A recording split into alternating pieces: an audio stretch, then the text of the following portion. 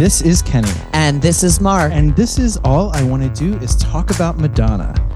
We are so excited. Beyond.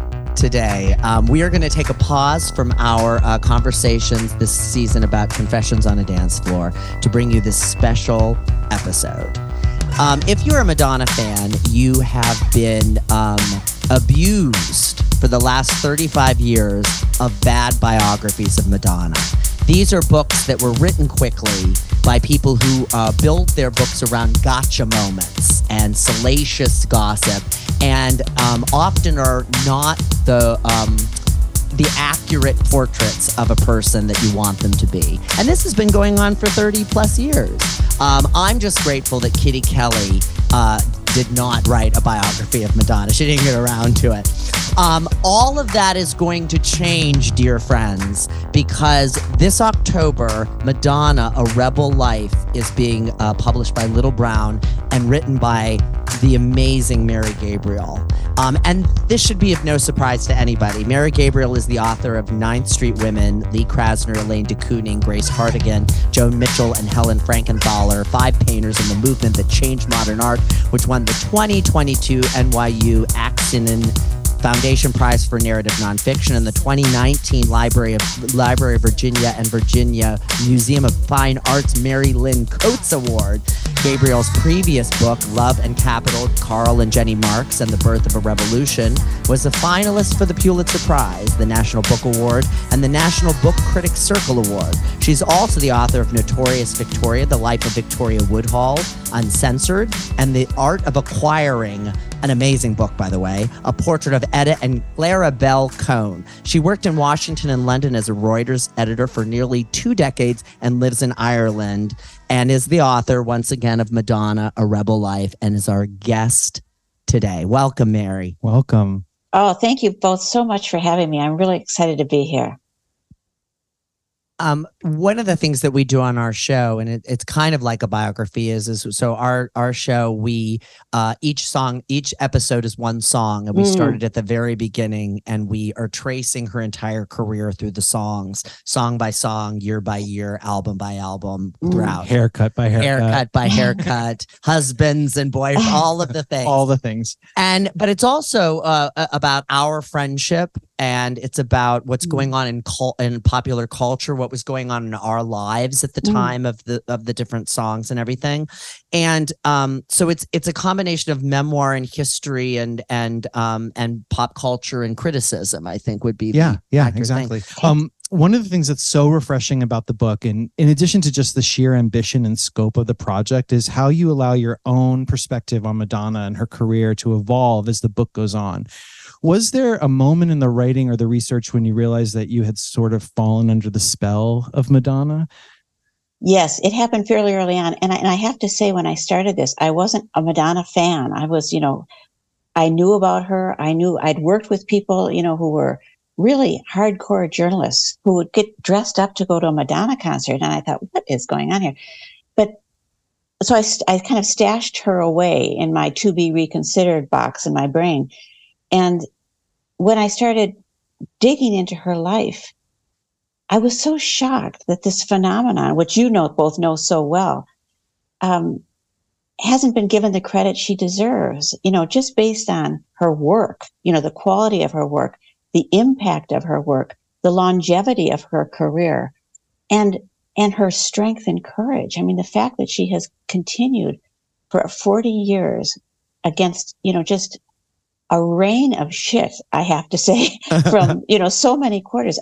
It just caused me, it took my breath away. So I did become an ardent Madonna fan. And I think, like anyone appreciating an artist, a great artist, once that happens, it doesn't go away.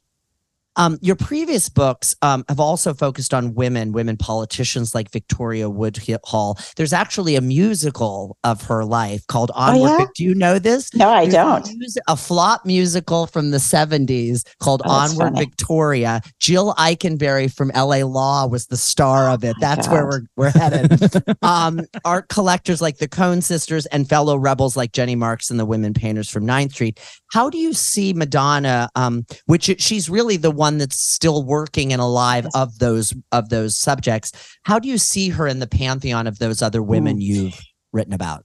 Well, all of those women, if they shared a quality, all of them shared the quality of courage, and also interestingly, they were all curious. So they were courageous and they were curious, and they didn't accept the status quo, whether it was in politics, whether it was in society, whether it was in art. And, you could call them all pioneers, basically. I bet that would be the cliche that we would use. And each of them had very, obviously very different lives. Some were big, some were small. Some of them, worked well under the radar. Some were undiscovered. And then you have Madonna, who, all the world knows. So there is a thread there. And I think that the other thing that drew me to her and that connects her to my other subject is that I try to take people or stories, let's say Jenny Marks and Karl Marx, or the Ninth Street Women in particular, that someone might say, why do we need another book on that? Does anyone need another Karl Marx book? Does anyone need to hear about abstract expressionism again? And the answer I find often is yes, because these stories are always told from one point of view. So with Karl and Jenny Marks, it was, two, either from the Soviet point of view or the Western point of view, and it was condemnation or adulation. With Ninth Street Women, it was a guy's story. It was a tale of the macho men of the art world.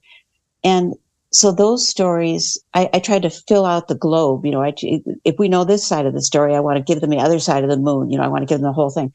With Madonna, the story has been so facile. It's been, as you said in your introduction, this kind of throwaway tabloid crap.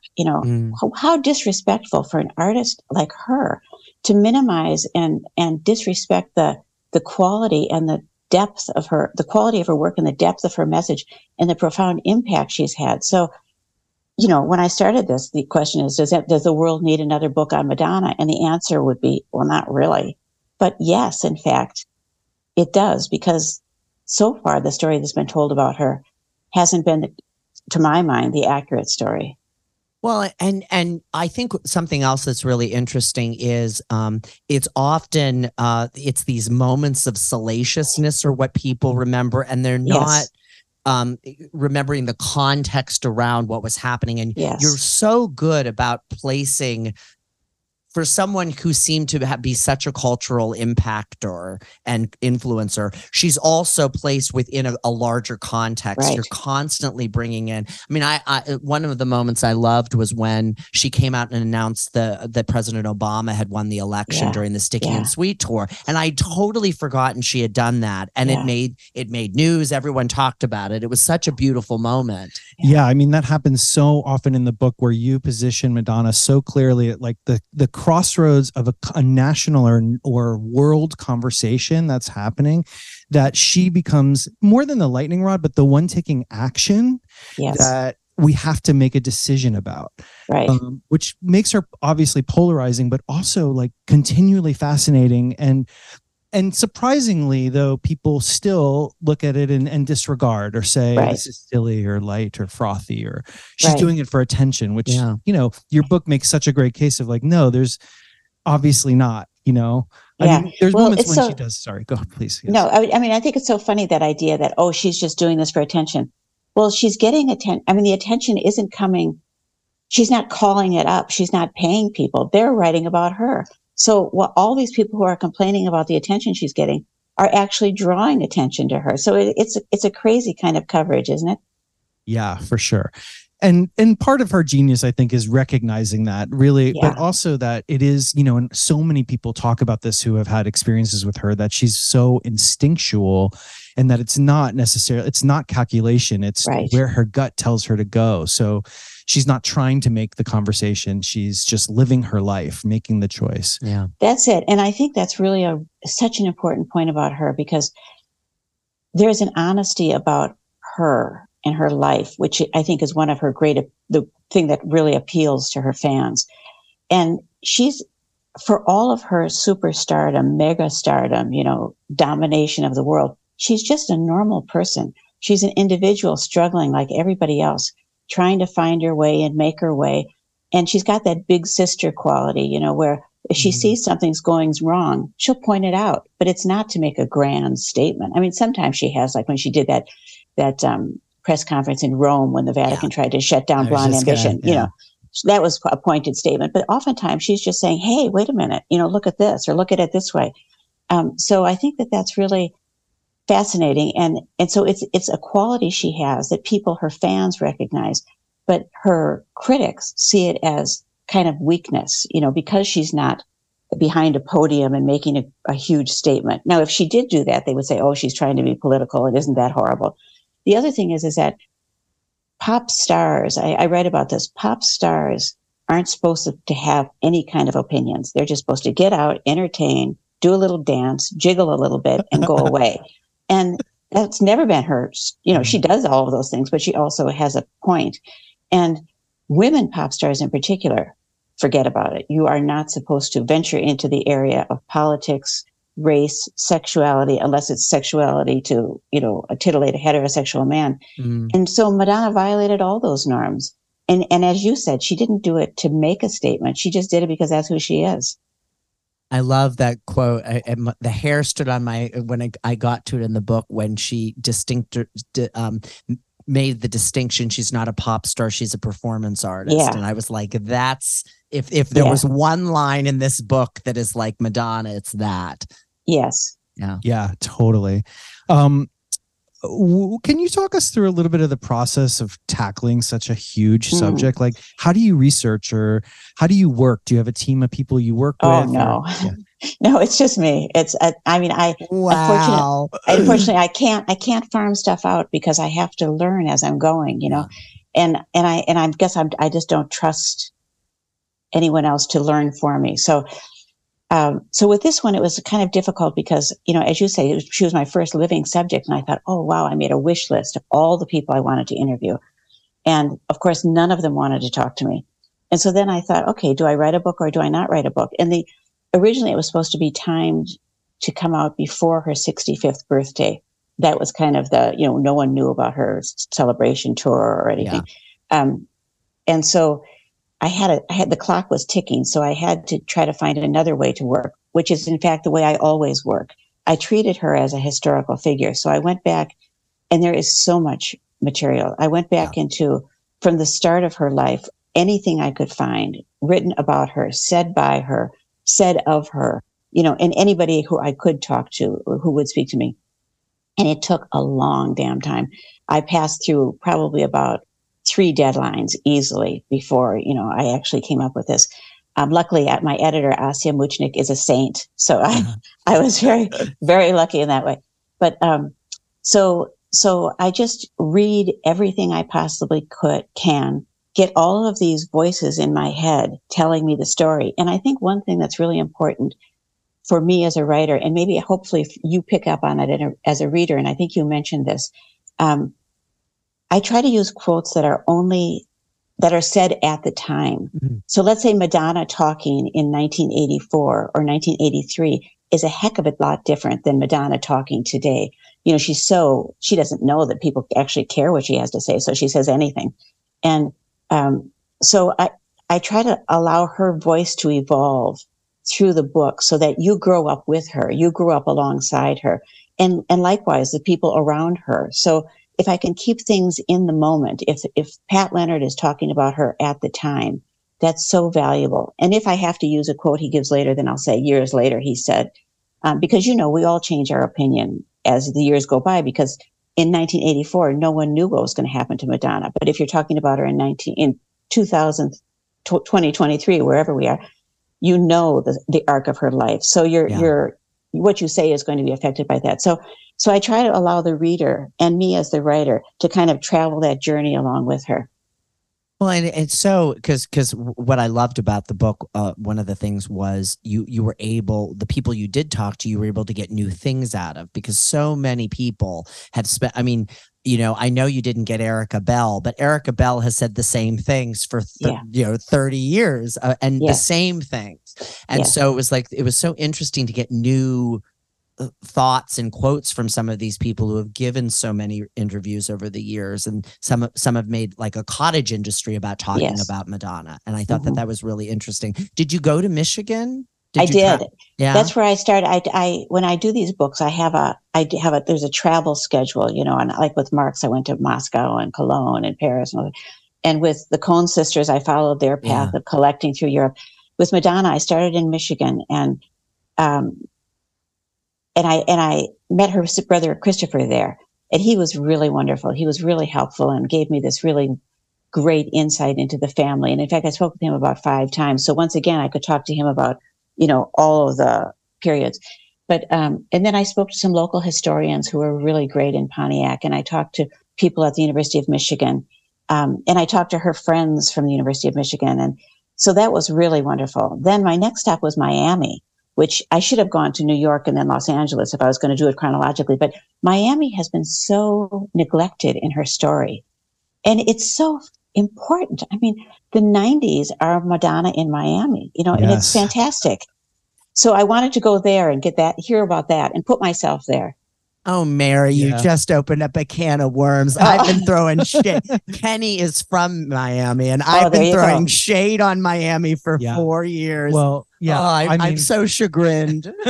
Oh, please. You love the Miami time too. I do. I love Miami. But when on the show, when we talk about the erotica era and her time in Miami, I talk about that. I lived really close to her house on Millionaires Row, and I used to jog over there every day to see if she was home, and then sort of had some close encounters with her. But that I think that period of influence and what that also the societal shift or the cultural shift to Miami and all the people that were there working and creating, and that energy was so important to her career, and really so important. Yeah. So I love that you did that. Yeah. I really loved in the beginning hearing all about her at college, because that's a part that we never get to hear about. Even though it was a short period, we always hear, oh, she was there and then she left. But to hear about all that and her friends there, and then that she went to New York for that summer, which I never knew before. So interesting. It's a really mysterious period, and it made me nervous writing about it because it's only been written about in Andrew Morton's book of Madonna. He's the only one who got to that Mark Dolangowski, and I tried getting a quote from him every which way, but it was impossible. But it makes sense because Madonna talks about at one point, after I got a taste of New York, I had to go back there. And when you think about New York, she went to that summer, that crazy Son of Sam, the blackout, the Puerto Rican nationalists blowing the joint up, the crime wave. She was so focused on becoming a dancer and being in love with that town that she didn't notice any of that, which is so great in a way. But Michigan, I think you're right, is so fascinating that because people who don't know what the University of Michigan is, just think of it as some big college town school in the central United States. And yet it was a hub of radicalism, both artistic and political. And it was the Berkeley of the Midwest. Yeah. And that's where she kind of found her way. So I thought it was really important to stress that, because the thing about Madonna is that she's a sponge, like all great artists are. They're sponges. They impact people, but they're impacted by their environments. Wherever she was, Pontiac, Rochester, Detroit, Michigan, or Ann Arbor, New York, Miami, Los Angeles, London, Lisbon, it all became part of her and part of her work. And so she absorbs it and then spits it back out in some form. And so I thought that was really important to try to place her geographically. Also, that was really interesting that Lourdes went to University of Michigan. Yeah. I thought that was a good briefly. kind of it. Yeah, briefly, but it was kind of telling that Madonna was like, you should go. Yeah. And it probably showed or what was important to Madonna about that time. Very interesting. Yeah. Yeah. So I'm assuming one of the biggest challenges of writing the book was getting the quotes or getting people to talk to you. Was there someone that you were determined to get that you were like, oh my gosh, I got the person that, or was there somebody very pivotal that you? Oh, so there are so many who were so generous and great. Christopher was really great, but the whole Blonde Ambition crew was wonderful. That bunch. I watched that concert over and over, and Truth or Dare over and over. It was just such a monumental production and such an powerful moment and so much fun and so great. and then, I mean, really, I can't say there was one person, and probably there was, but I'm blanking out, and I'll, after I leave you two, I'll remember it. But it was just really the combination, and Madonna herself. I tried to use her voice as much as possible. I couldn't speak with her, but luckily for us, she has been talking for 40 years, and so I had more material than I could possibly ever use. In fact, when I first turned it in, it was 1,500 pages long. Oh, yeah, unbelievable. So we'll read that. Oh yeah, I thought every moment was important. But I'm going to need to go to a chiropractor. I've had that book in my back. Exactly. But there was so much for her that I wanted her to say, and I think that came. So I would say actually she's probably the one, who I most appreciated. Well, we understand that, because when we're going through our seasons and we look at like, okay, let's pull all the interviews that we can to look at, to think of, because we place quotes of hers into the episodes. And when we got to this season, which we're in now, which is 2005 to 2010, we were like, do we need to watch every single hung up promo interview? She talked to everybody that would listen to her. Yeah. I was like, oh, now we're in Turkey doing an interview. But you never know, because there's that one interview where exactly. she says this one thing, and that's a new thing, or somebody got something out of her. Speaking of that time period, I wondered if we're going to spend a little time, if it's okay with you, to just talk about that 2005, 2010 era, and a time that you paint as a really significant pivot in Madonna's career. And we're looking at it that way as well, and in her trajectory. Can you talk a little bit about that time that's sort of like confessions into Hard Candy? Yeah. I mean, when you think about that period of Madonna's life, artistically, she had just come off of, a string of unbelievable albums, starting with, you want to start with Ray of Light. I would start with Erotica, but, just an unbelievable number of great albums. And Confessions on a Dance Floor was an explosion. That was Madonna, who she used to be in the 80s, who she became in the 90s, and who she was in the 2000s. It was kind of the culmination of her career, I felt, in some ways. And Stuart Price was the perfect counterpoint. Those two together were great. But she had that obligation with Warner Brothers to do another album. And at that moment, she probably would have, if she had been given a chance, she probably would have decked out for a while, because her life was coming unraveled. She was trying to adopt David. That was turning into a hideous nightmare. Probably the most, I would think arguably that was the most difficult public moment of her career. It used to be the sex book, but I think when that whole thing, she was so wounded by that, for being so misinterpreted. And it just showed society to be so ugly and racist. But anyway, so that was one part of it. Her marriage was coming unraveled. Her career was going like a rocket ship, and Guy Ritchie's was kind of hanging in the back, and he was trying to place himself in her world. And then she started getting interested in film, wanting to maybe do Filth and Wisdom. So she had all of these cross currents going on, and then she had to come up with a new album. And she was thinking about maybe she wanted to move back to the United States after having been in Europe and working with European people for so long. So Hard Candy was the result. And I know that, I hate to ever criticize an artist, because any artwork is the result of hours, months, years of labor. And you don't know as the outsider what went into it. And so with that caveat, I can say that out of all of Madonna's albums, my least favorite was Hard Candy, because I felt like she wasn't there, and for good reason. She had so many things going on, and the people she chose to work with, I felt, didn't understand her at all. The young guys at Timberlake, Timbaland, the Pharrell Williams, I didn't feel like they connected with her at all. And so the album that came out of that, to my mind, and I know there are a lot of people who love it, and, that's great. And in fact, I was happy to be able to listen to it again, because I knew you wanted to talk about it. And so I sat down, I thought, well, maybe I'm going to listen this time and really like it. And it didn't happen. There's a monotony to it, and kind of a formula. And it was if those guys took what they would have done anyway and just plugged Madonna into it. Yeah. And even her lyrics were somehow lost. The poignancy of songs like Miles Away, which was so sad.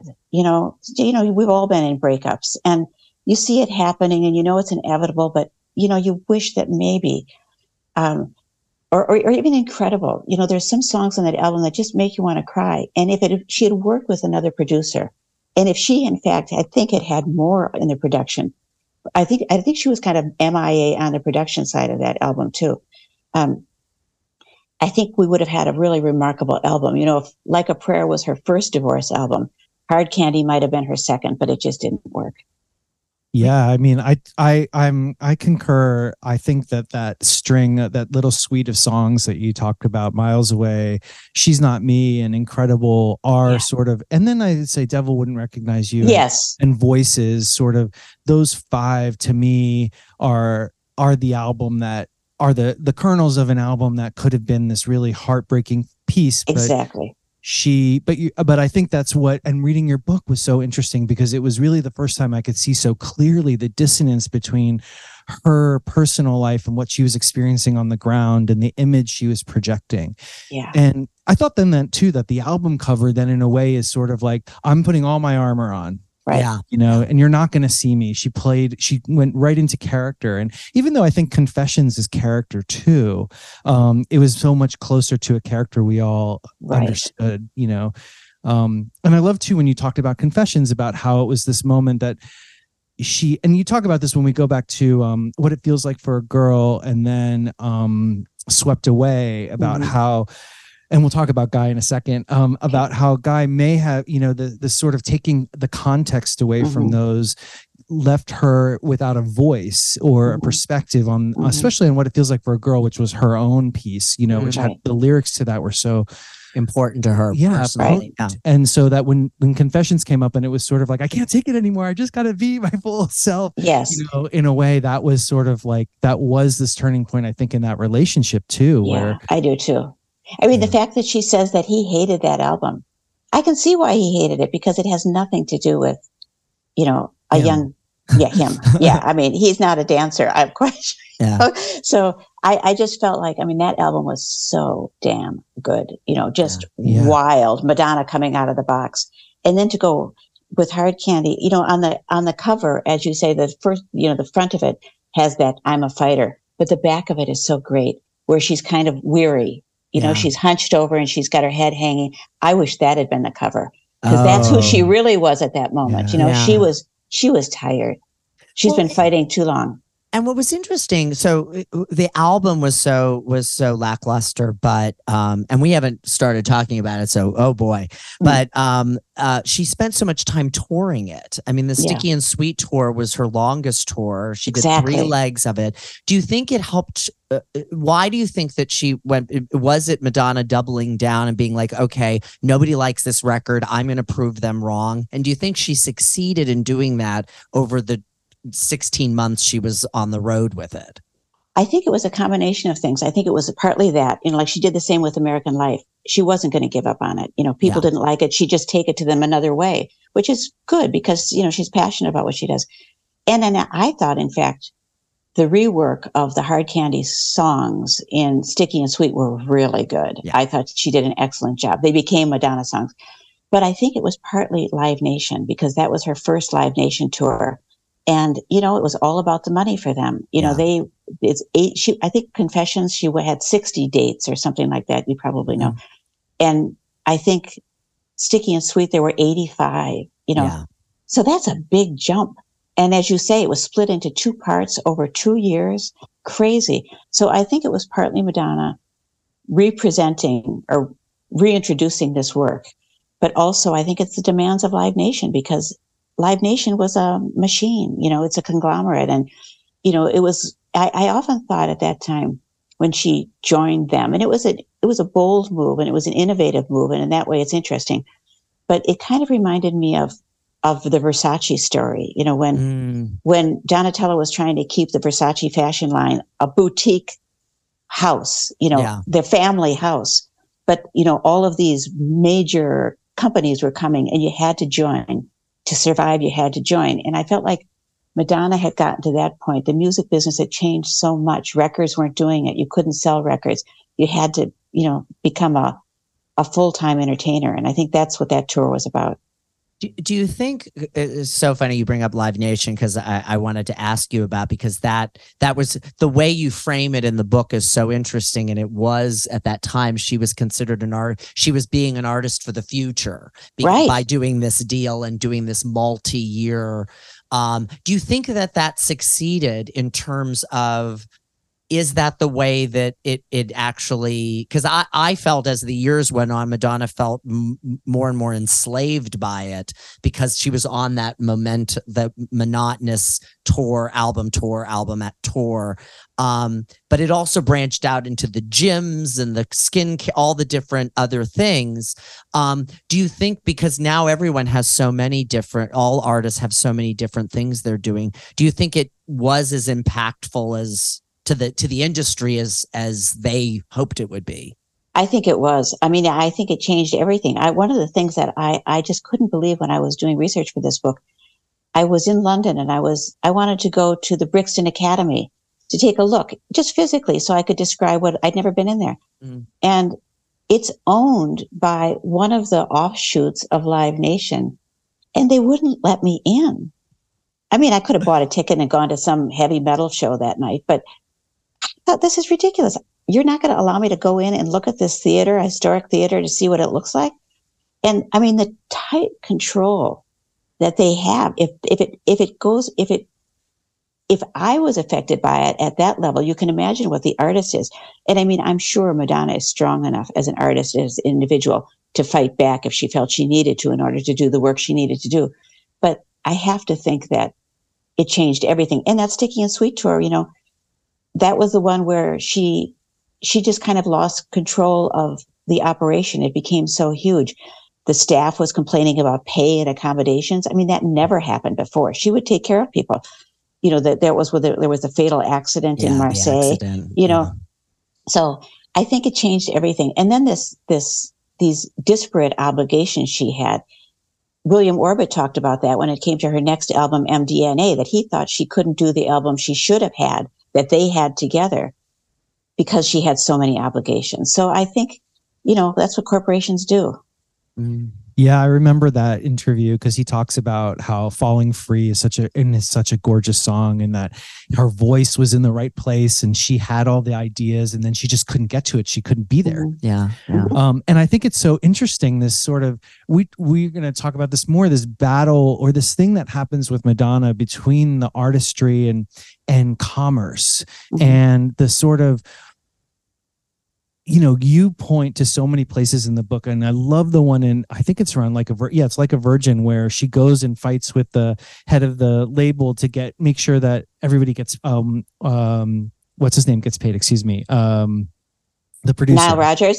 Yeah. That Nile Rodgers gets the appropriate amount, and that she really can stand up. But then when she comes into this corporation, maybe it's because her life is sort of all over the place, that she really doesn't have the ability to handle it. And it's so big that where does she go? Exactly. It's not personal anymore. Well, and it kind of keeps going, because I remember when the Madame X swag arrived in New York, it was this huge deal, and it was at the Live Nation Records, their offices down in Meatpacking District, and I remember going down there, and they had transformed the lobby, and it was so cold, and it was like they had set up a Madonna booth it was so not a warm, exciting. It felt very kind of craven. I think that's one of the things that happened, that the fun, and I noticed this with Hard Candy, the fun went out of Madonna. She always did events, and they were wild, and her post-sex and post-erotica party in New York in the Meatpacking District, her pajama party at Webster Hall for bedtime stories. It was crazy. It was fun. You never knew what to expect. And it was always a great launch. And as soon as a corporation took over, I kind of think she stepped away from that kind of stuff. And so that part of her that's so endearing, the irony, the fun, the warmth, the intimacy is gone. Yeah. Yeah, I mean that is one of the things that I wanted to talk about. I have you're very diplomatic in the book about Guy Ritchie and her marriage. I don't have to be because I didn't write the book, and I always blame everything on Guy. But it's such an issue, Mary. You know, I'm like, he's like, can we talk about Guy? I'm like, no, we can't talk about Guy today. Poor but Guy. I think one of the quotes that's in the book that really struck me was when he talks about like, oh, it was really fun for a while, and then it got serious, and she got serious, which is similar to what you're saying about this time, and that it really. I still blame everything on Guy, but it really positioned it, this is obviously a much more nuanced thing than, there's a good and a bad person. Yeah. But I wonder, like, do they, how do you think Guy colored, their relationship colored this period? Like, did it, would Madonna's creative work shifted if they had stayed together, or was it really impossible for them to stay together? I couldn't get into, there was no one authoritative who could tell me what was going on there. And really, probably if you ask Madonna, she'd tell you one story. And if you ask Guy Ritchie, you'd tell them. And then there were all the whisperers on the side, and you don't know, you know what camp they're in, but what their motivation is. So it's a really difficult question. But I think that, it's a problem that women artists have much more than male artists have, that if you want to do your work and you love your work and you happen to have a husband who's, as she says, not a, highly evolved individual, she says you'd have to be really highly evolved to want to be a trailer bitch and follow, her around the world. I think you're just going to run. I think it's not going to work. You've got to have somebody who, her dream was always to find somebody who was so busy with their own work that she could respect them. He could respect her. They could go off, do their thing, come back together. It would be a great reunion. They tell each other what had happened. But that's fantasy land, because with Guy Ritchie, his career when they started out, he was on top of the world, and he quickly, slid. Yeah. And so that must have been, I don't know the guy, but from what the quotes I read and, the interactions I've seen, he's a man with an ego, like who isn't, but it's like a macho ego. And I cannot imagine in a million years that he could have handled that. Now, his friends say, oh, he's a wonderful guy and he was taking so much shit. And I'm sure that's true. It could not have been easy. It could not have. But they came from such different places to begin with. It just happened at the moment they met. They were at a place where they could appreciate each other. They were both high and happy and wild. And that didn't last. And Nikki Harris said, even during the Drowned World tour, it was evident that wasn't working anymore. So that was really early on. Yeah. And, I can imagine it would be really difficult for a normal guy to, not even that guy, but any guy to, be married to Madonna. It's as simple as that. And so I don't know. It's hard to say what would have happened, but I just don't see that it could have lasted. That's sad. That makes me sad. Yeah, it is sad. It is sad. It's very sad. It's very sad. But I'm telling you, because all the women I've written about, every single one, they've had failed relationships because it's just difficult. Women are meant, traditionally, the creativity in a woman's life is meant to be taking care of their family and their children and their husband and the home. And if you take that same energy and you put it in your work, then the people you're supposed to be taking care of feel neglected. And it's a very nuanced thing, but it happens so often, and it's a big decision for women artists. Should I have children? Should I get married? Because they know instinctually, it's going to be a headache. I think that always reminds me of Lee Krasner and her decision. Like, we are not having children. We are not. I have enough problems with you. Like unless you have someone who is really, because she seems to be much more of a pragmatic versus an optimist, the way Madonna is. Yeah, I think that you point to that in the book, that she's like, I want to have all of that. Why can't I do all of that? Right. Which becomes really challenging, and still I think is very challenging for her. It is. Yeah. Yeah. So the book is called Madonna, A Rebel Life. And I wondered if you could talk a little bit about why that title and why you gave it that a rebel life specifically?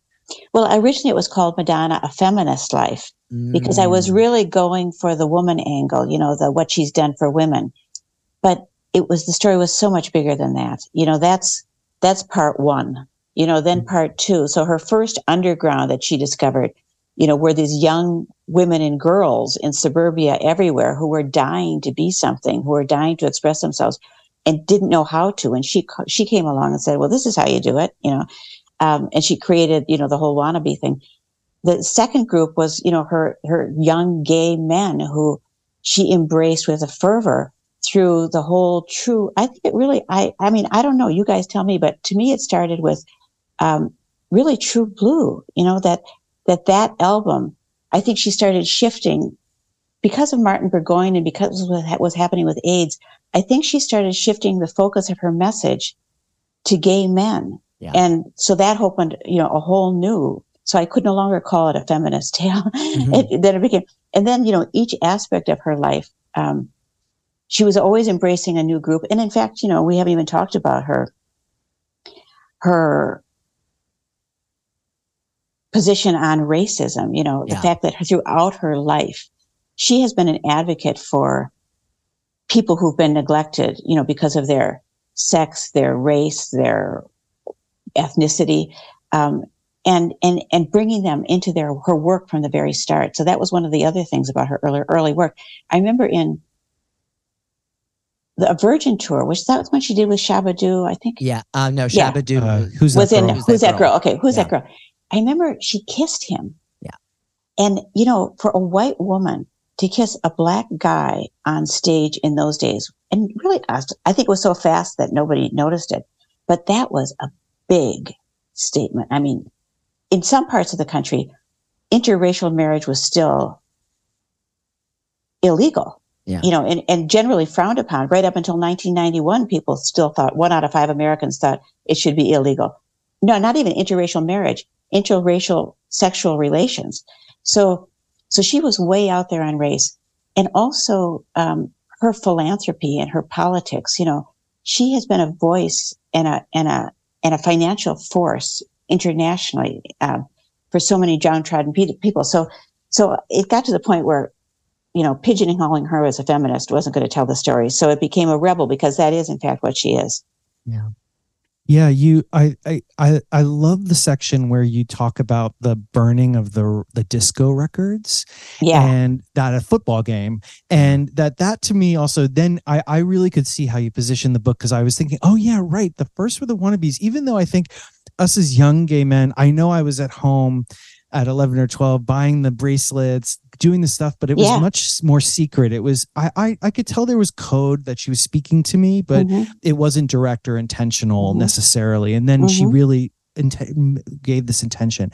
And as the book was going on, I thought, oh, she is the voice of everybody but white straight men.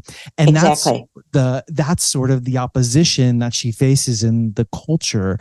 Exactly. And gives her so much freedom actually to be able to, and I think it's all, again, really inherent to her. It's not that she's standing with people to, get a larger market share. She is deeply connected to groups who have been disenfranchised for myriad reasons, including just how she feels inside of herself, You are absolutely right. Yeah, that is 100% it. She had no notion of racism because, in her personality, she knew it existed because she grew up in Pontiac, mixed race neighborhood. All of her friends were mixed race. When she moved to New York, she lived in a gay community. Those were her best friends. That's who she tried her stuff out on. That's who she drew inspiration from.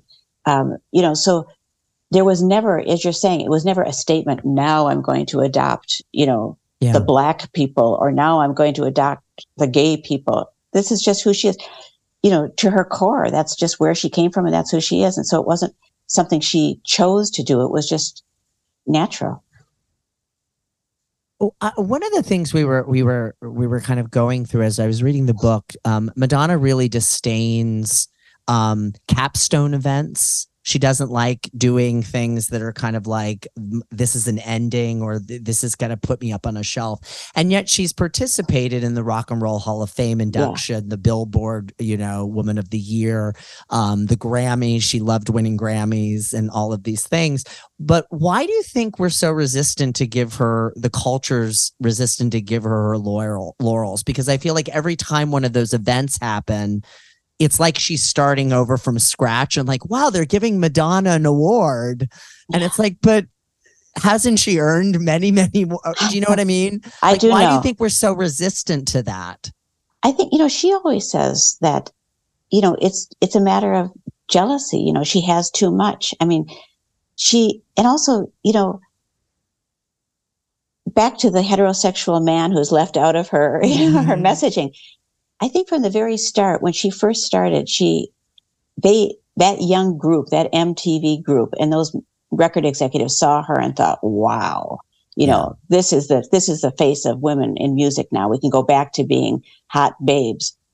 And then they realized too late that that's not who she was at all, and that she wasn't singing to them. She was singing to her, and she was singing to you. And so I think that they never forgave her. Like the Rock and Roll Hall of Fame, well, that was a timing thing. I think it's 25 years after your first record, you can be inducted. But with the Grammys, I really think that was the case. The record industry was just pissed. She did it her way. She didn't need the boys. She did marvelously well. And so why reward her? Where's the reward there? So it was always shocking when I realized that. What did it was Ray of Light when she first got her big. Ray of Light was when she first got a major. And I mean, that was 15 years. She won like a video award for like Blonde Ambition or one of the Yes, right. That was like, but for her music. Yes. That was the first for her music. Yeah. And it was so shocking. Award. But you're right. Whenever she's awarded one of these things, it feels token, but at the same time, it's so well deserved. So it is confusing. And she says she doesn't care about awards. And I truly believe she doesn't, because at this point, on the other hand, there's got to be part of her that does want that kind of recognition. And when she did the Billboard speech, one of the things, that's actually one of the reasons why I chose her, because I wanted to do women artists again, but I didn't want to do visual artists because I thought I'd repeat myself. And so I was looking for other art forms. And when I came across her Billboard speech, I thought, wow, this is the time for me to reevaluate Madonna. And then when I looked at that award had been given out for, I think, a decade already. And it had gone to people who, we all still know their names, but believe, they had nothing like the impact she has. And it took a long time for her to even be recognized as Woman of the Year by Billboard. Yeah. So that's just the story of her life. She said that. In fact, she said, I've always had to work hard. That's just the way it is, And yeah. Well, and that's something I loved particularly. That's what hooked me on the book in the first third of it was the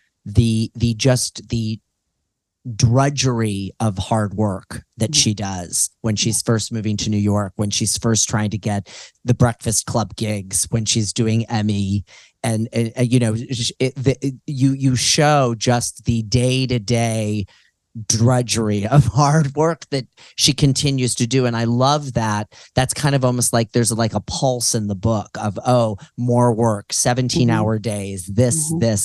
And that continues. And I mean, I think sometimes she's resistant to sit back and enjoy her laurels because she's got to go back to work. Yeah. I mean, she loves to work. And I think that's a very American quality that I'm surprised more people don't recognize in her. Like, she's a hardworking girl from Michigan. Yeah. She is. And I think that's like, what's so scary about that? Yeah. Yeah. Well, I mean, I think in the book, when you point to the moment where she finally meets Freddie DeMann and he becomes her manager, and she's like, I have 3 problems. And then she has 5, then she has 7. And it's like another kind of artist who wouldn't have worked so hard. Oh, I have a manager. They're going to take care of everything now. Where she's like, now that I have a manager, we can speed up. Yeah. We can do more, And you can see her do that over and over again in her career. Yeah. That was part of the problem. The difficulty I had in writing this book was she just did so much. I mean, I really didn't even do justice to, I would say, half of what she's actually accomplished. There could be a Madonna in fashion book. There could be a Madonna music book. There could be a Madonna in film and video book. And I often thought, my God, I thought Karl Marx was difficult. Madonna is much more difficult because she just did so much. That's the quote. That's the quote. We've totally, and we felt the same. I mean, we've hit this moment while working on this podcast where we're like, oh my gosh, just thinking about it exhausts us. Exhausting. I know. The idea of doing the MDNA album and all those extra songs, I'm just like, oh my God, Kenny. Yeah. Well, we're thinking a lot about like, you wrote this biography of her. We know that she's been working on a film as sort of an autobiography. And I wonder, and there's been a lot of pushback to that, right? And why does culture try to deny a woman the right to tell her own story? Like, I think probably, from what I read, what she said is that she wanted to make the story gritty, and Paramount, I think that's what it is, didn't want that. And I can understand that completely because her story is gritty. As you say, it's about being really poor, and poor isn't pretty. Poor doesn't smell good. You're dirty. You don't know what you look like. You're dealing with horrible situations. And I'm sure, knowing her, she would want to be as honest as possible. And if you're creating a myth about a performer like Madonna, then that myth is glossy. It's a Taylor Swift concert, bless her heart. Everything is easy and clean and everybody's happy. But that's not Madonna's experience. And so I think that's probably it. I mean, we're just not prepared to learn the truth about a woman. It's as simple as that. One of our favorite episodes we ever did was when we did Nothing Really Matters. We talked about the Madonna taking Rupert Everett, that MTV special where she took Rupert Everett around to her old digs. And you realize it was the first time we'd seen some of these places. And, both of us live in New York, but like that hotel on the Upper East Side that she lived in. Yeah. And you just see how dangerous, how thin the doors were, how small the room was. And this is like 20 years later. Imagine what it was like before it was renovated. And it's like startling, and it was such a shock. So I imagine they were like, oh, I don't know. Well, we even, and to your point too about not being ready to hear a woman tell this story. I mean, even when she goes into the deli and there's the guy who's like, I have naked pictures of you and I can sell them. And she's like, well, then fucking sell them. I don't give a shit. But the fact that he felt that he could come up to her and say this and was like, still our culture hasn't caught up to this idea. Yeah. I know. Isn't that true? It's funny when you mentioned that hotel. She was moved there because it was a safer place than where she had been living. So, that was a move up. So you can imagine how bad where she'd been living previously was. Oh, and that moment when she woke up to the Ring of Fire. Mary, I was like, oh, Madonna, she's got a Ring of Fire. A Johnny Cash moment. Yeah. I also love, just going back, really, this isn't in our notes, but when we were talking about her first manager, when she came back, the woman Camille Barbone. Camille really wanted her to be rock and roll star. Right. And then before that, she was in France and she was like going to be like little and it's funny to me that first of all, it was so fascinating to see how she rejects and she pushes away, which is such a thing, like as an artist ourselves, that we've been confronted, and I'm sure you have too, where you hit these moments where you don't push back or you don't feel like you can. And that sense is so, I think that's one of the things that keeps me inspired by her, is that moxie and clarity. But I thought also what's interesting is that none of them were really wrong. Ultimately, she is all of those things. She just wasn't one of them. Right. And I loved thinking, like when I was thinking of what we just did, I Love New York, and how there is the rock and roll, the rock and roll diva the Joan Jett that she always wanted to be. Yeah. That song though, I think, and this is something I have no proof, and this is just me being a crackpot. Bring it, Mary. Okay. We love these. She said that, she once said that Guy Ritchie hated New York. Yeah. And this was when she was having trouble with it. So I think this song was for him. I love New York. Yeah. Well, the demo, is I love New York. I don't love you, but I love New York. So, I'll take that as part of the anti-guy myth I have going on. Maybe we'll get that on the Celebration tour, the original version. So to go back to the music, Madonna's place in the pantheon of music, from the early 60s girl groups for youth to the Portuguese folk and traditional music of Madame X, is a particular theme in the book. You're always tracking what she's listening to, what she's influenced by. Who did you listen to as a young girl, and who excites you as a musician? Like, who do you listen to when you're dancing and frolicking in Ireland? Like, yeah, yeah. what Well, inspired? actually, Yeah. well, I mean, just short answer. In the last 5 years, I've been listening to wall Madonna. Of I course mean, you just have. and I can tell you, my kitchen is the floor is kind of a shine now because of dancing while cooking. Good. And I think my cooking got better while listening to her. But now that I'm not listening to Madonna, I'm taking a break from her. I'm listening to opera. And that's a really great because I can't dance, but I can swell, so it's a different kind of thing. But when I was growing up, I'm 3 years older than Madonna. So I kind of could see the influences of those girl groups and things, like Leader of the Pack and all that kind of stuff. But I grew up from Minnesota, so I was a Bob Dylan girl. I would cut school with my best friend and we'd go to her basement, listen to Bob Dylan and Joni Mitchell and those women songwriters. So I came out of that kind of lyric heavy tradition.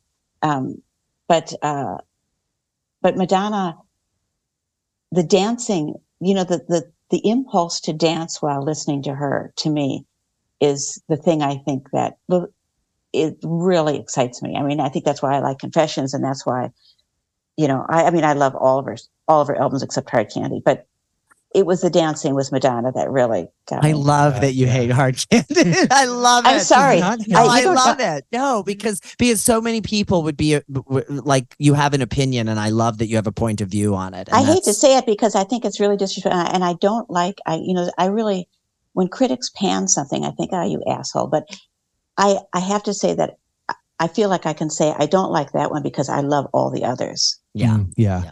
I think what you're talking about too with the music is that there's something about Madonna's music where she captures his energy. And I think like with Into the Groove, like thinking about, oh, that was recorded and there are the dogs barking and everything. It's like, it's all there. It's like it captures a moment in time that then you feel and translates. And that's sort of the magic of her work, I think. Yeah. She had all these, you mentioned Joni Mitchell. I know also Ricky Lee Jones you mentioned in the book, and Christy Hynde as artists she looks up to. Do you think that she still has musicians that inspire her? That she's definitely. By? And that's why, I think it's so funny when people say, oh, she's out of the clubs. Well, she's always been inspired by the clubs. That's where she goes. That's her source material. It's like her grocery store. That's where she goes shopping for inspiration. And so I am 100% sure that if, when she was in Lisbon, she was inspired by all those Fado guys, and now she's back in New York and she's inspired by the clubs again. So she's never going to stop learning and listening and reading and watching, and it's always going to come out of her in a different way. Yeah.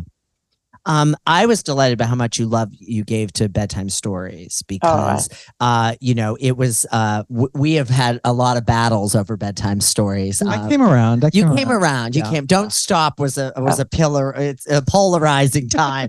And because it felt like such a real left turn for us at that time. I remember when Madonna was putting out Secret was such a mellow groove.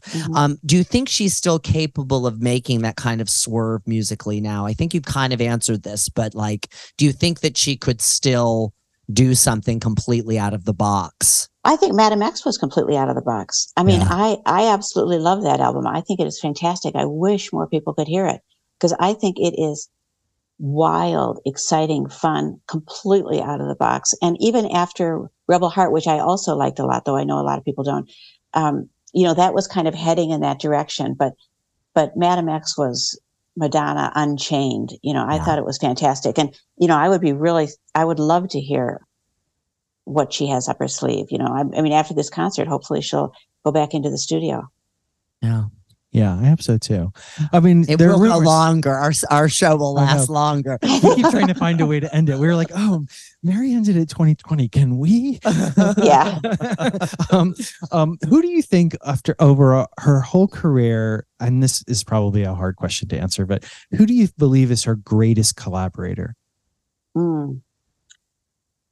Boy, that is really tough. It's almost, I would almost have to break it down by decade because like the photographers in her decades, she has people she worked with in the 80s who really helped her tell her story best. And I would think that would be Pat Leonard and Steve Bray in the 80s, obviously. In the 90s, I guess most people would say William Orbit because Ray of Light was so popular, and I love him, and I think he's great. But I kind of think, I mean, I think Shep Pettibone was really, that Erotica album and Andre Betts. Yeah. That sound. When you think about who she became later, what she did with those two guys actually kind of foretold where she was going in the 2000s. Yeah. And then in the 2000s, I think it's got to be, there she had a feast of people she worked with who were so wonderful. Mirwais, Stuart Price. I guess that's who I would say. And then Diplo now, I think that he's great for her. I think they really speak to each other. So interesting. We talked about this a little earlier, but I just want to bring it up again because we have a wide, diverse listenership, and it's kind of wonderful to hear. We hear from people all over the world every day.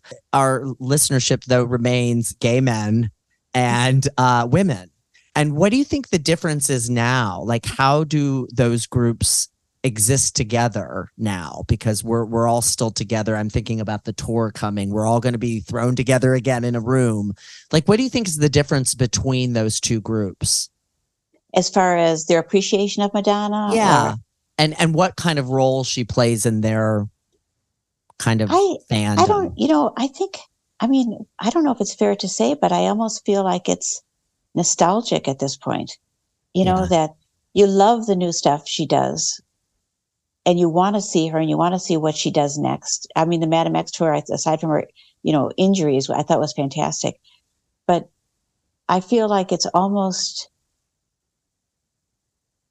she's a past. She's a love that you had when you were young, and you have it now. And she reminds us all of what we were and what we wanted to be, and maybe we did it, and maybe we didn't do it, but she's still there. So I think, it's not, when I say nostalgic, it's not to take anything away at all from the appreciation of her. I just think that maybe both groups share that same feeling. That's wonderful. That's beautiful. Yeah. Oh.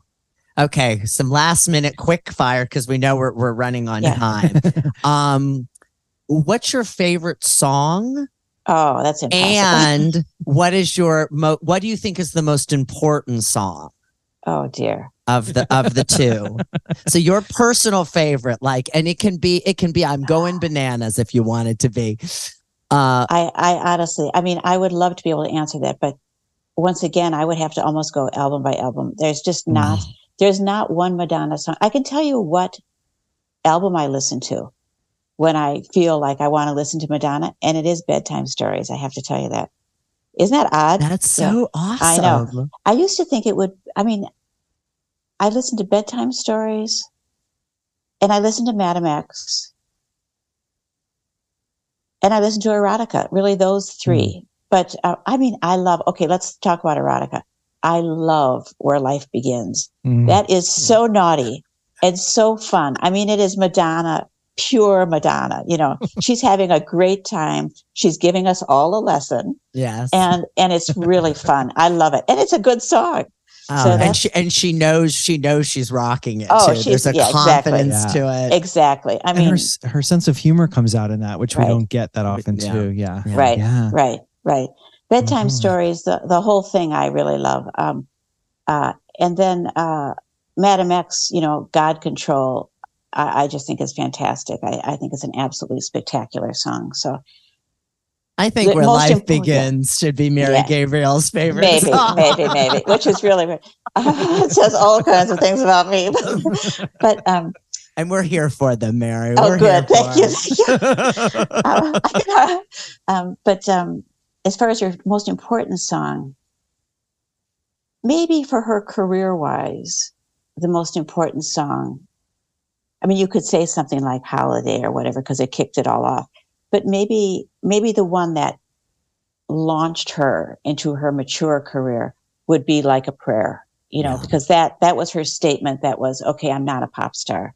I'm something much greater than that. So maybe that's it. But okay, last question. I think so. Sadly, so we always talk about I'm very clear that I have no interest in meeting Madonna. Like I'm terrified of the idea. Yeah. Plus I just like having a critical distance. I like looking from a distance, and I've been in rooms close to her, but I've never wanted to talk to her. I don't know exactly how you feel, but I'm wondering for you, like, have you met Madonna, or would you ever want to meet Madonna? Or yeah. No, I've never met her, and I would love to meet her, just to tell her that I appreciate her. But I don't think that it's something that it's not, I don't think about it or don't plot ways to do it. And I actually don't, I don't know if I want, like you, it's kind of scary, how would I change? How would my opinion of her change? I have such a fixed opinion because, a biography it's as much a reflection of the person you're writing about as the person doing the writing. It's basically my portrait of Madonna. If you wrote your Madonna book, it would be completely different, and it would be just as valid, but it'd be completely different. So I've painted my portrait of Madonna. And now if I saw the real thing, could I look at my portrait in the same way? So it's a little bit of a scary prospect, but of course I would love to meet her. Well, we are so grateful that your portrait of Madonna is heading out into the world this fall. I when someone told, I knew that it was coming out, and I was like, 800 pages. Ooh, goody. And then I got it. I'm like, 800 pages. Oh my God. But it is such a brilliant book, and it tells so much about the history of feminism and our culture over the last 40 years. And it's just a remarkable achievement, and we are so happy that we got an opportunity to celebrate it with you. Well, thank you so much for the invitation. And what I'll do is send you those 700 pages I cut. Oh, great! No, I'm kidding. I don't know where they are.